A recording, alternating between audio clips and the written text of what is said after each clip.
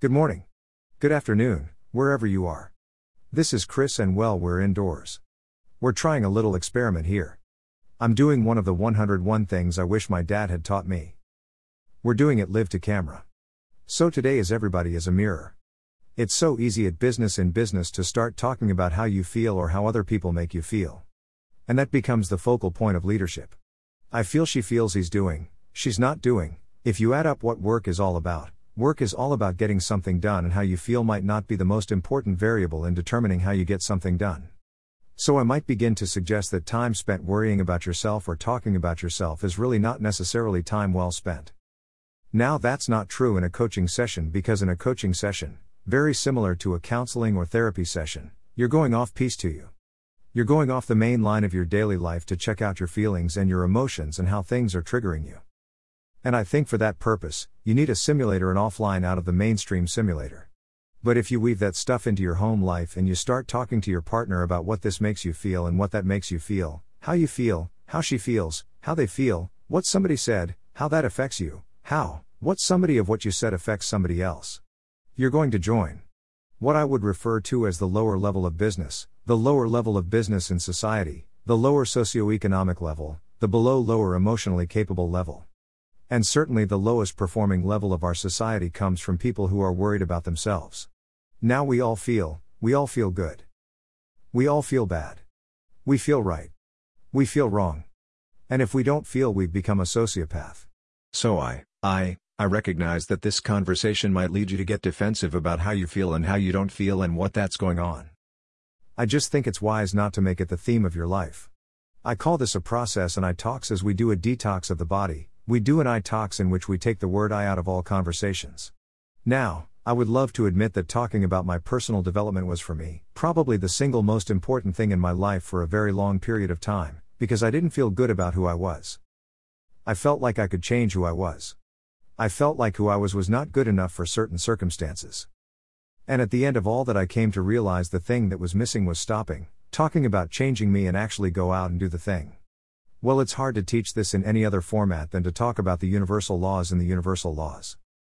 There's always a hierarchy. You know that already, you know that there's a God to all the way to love too. So there's 7 layers to everything. Now I didn't make that up.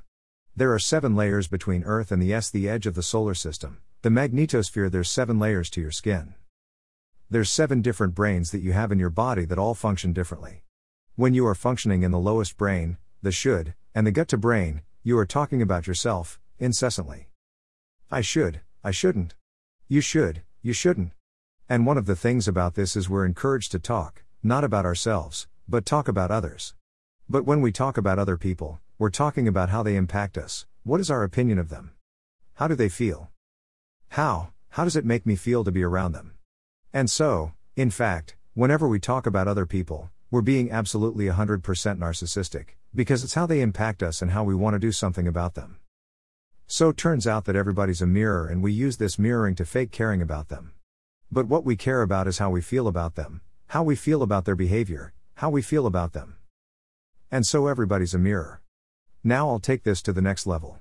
If you're still with me and you haven't switched this off, I'll take it to the next level. Every human being has every human trait, and that for many people is hard to comprehend, but every single trait that's in Adolf Hitler, every single trait that's in Mother Teresa or Jesus, every single trait that's in Muhammad, every single trait that's in the Buddha, every single trait that's in somebody that you may know or have read about or identified with is in you. So when we talk about them, we're talking about ourselves. And so we can't hate somebody without hating ourselves, and we can't love somebody without loving ourselves. So the amount of love we share with a partner or the world is really dependent on how many discard forms we've done. Discount form is a really important process because it takes any human quality, any human trait, and turns it to something that has a balance. It's two-sided. It takes every human trait and says there's good and bad in every trait. One might be, you might say, I'm very infatuated with the strength. Well, strength is a great quality because it helps you muscle through physical, emotional, mental, financial challenges. But strength is also a barrier to intimacy. It's a barrier to learning. It's a barrier to sensitivity. It's a barrier to intuition. Then intuition is a really important quality because when we're around people and something doesn't feel right, it's because we lack that so-called strength of determination. And we're sitting there in question or in doubt, or in trying to anally analyze what's going on. So I strongly recommend that you search for the balance in every human quality. Remember that you can't love one person and hate another. That's impossible.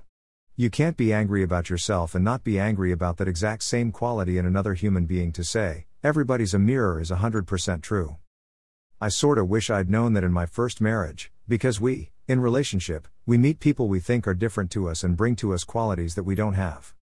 We meet people outside of ourselves that we go, wow, this person is so cool.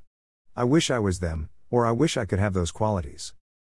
And so we partner with them in business. We partner with them in life in order not to grow personally, we partner with people. So we don't have to buy the owner quality. We don't like all that we can, let's say, piggyback, or parasite or attach ourselves to the quality they have.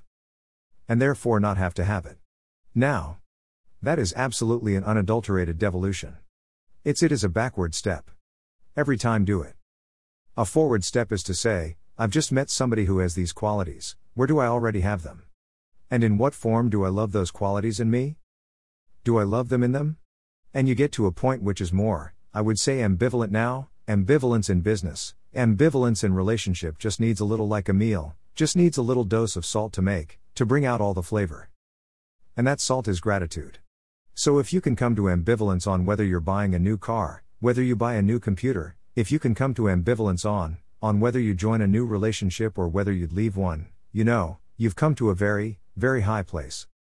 And then all you have to add is a little dose of salt, just to flavor the soup, which is called gratitude. I think that might be enough for today. Hope you have a beautiful day. Bye for now.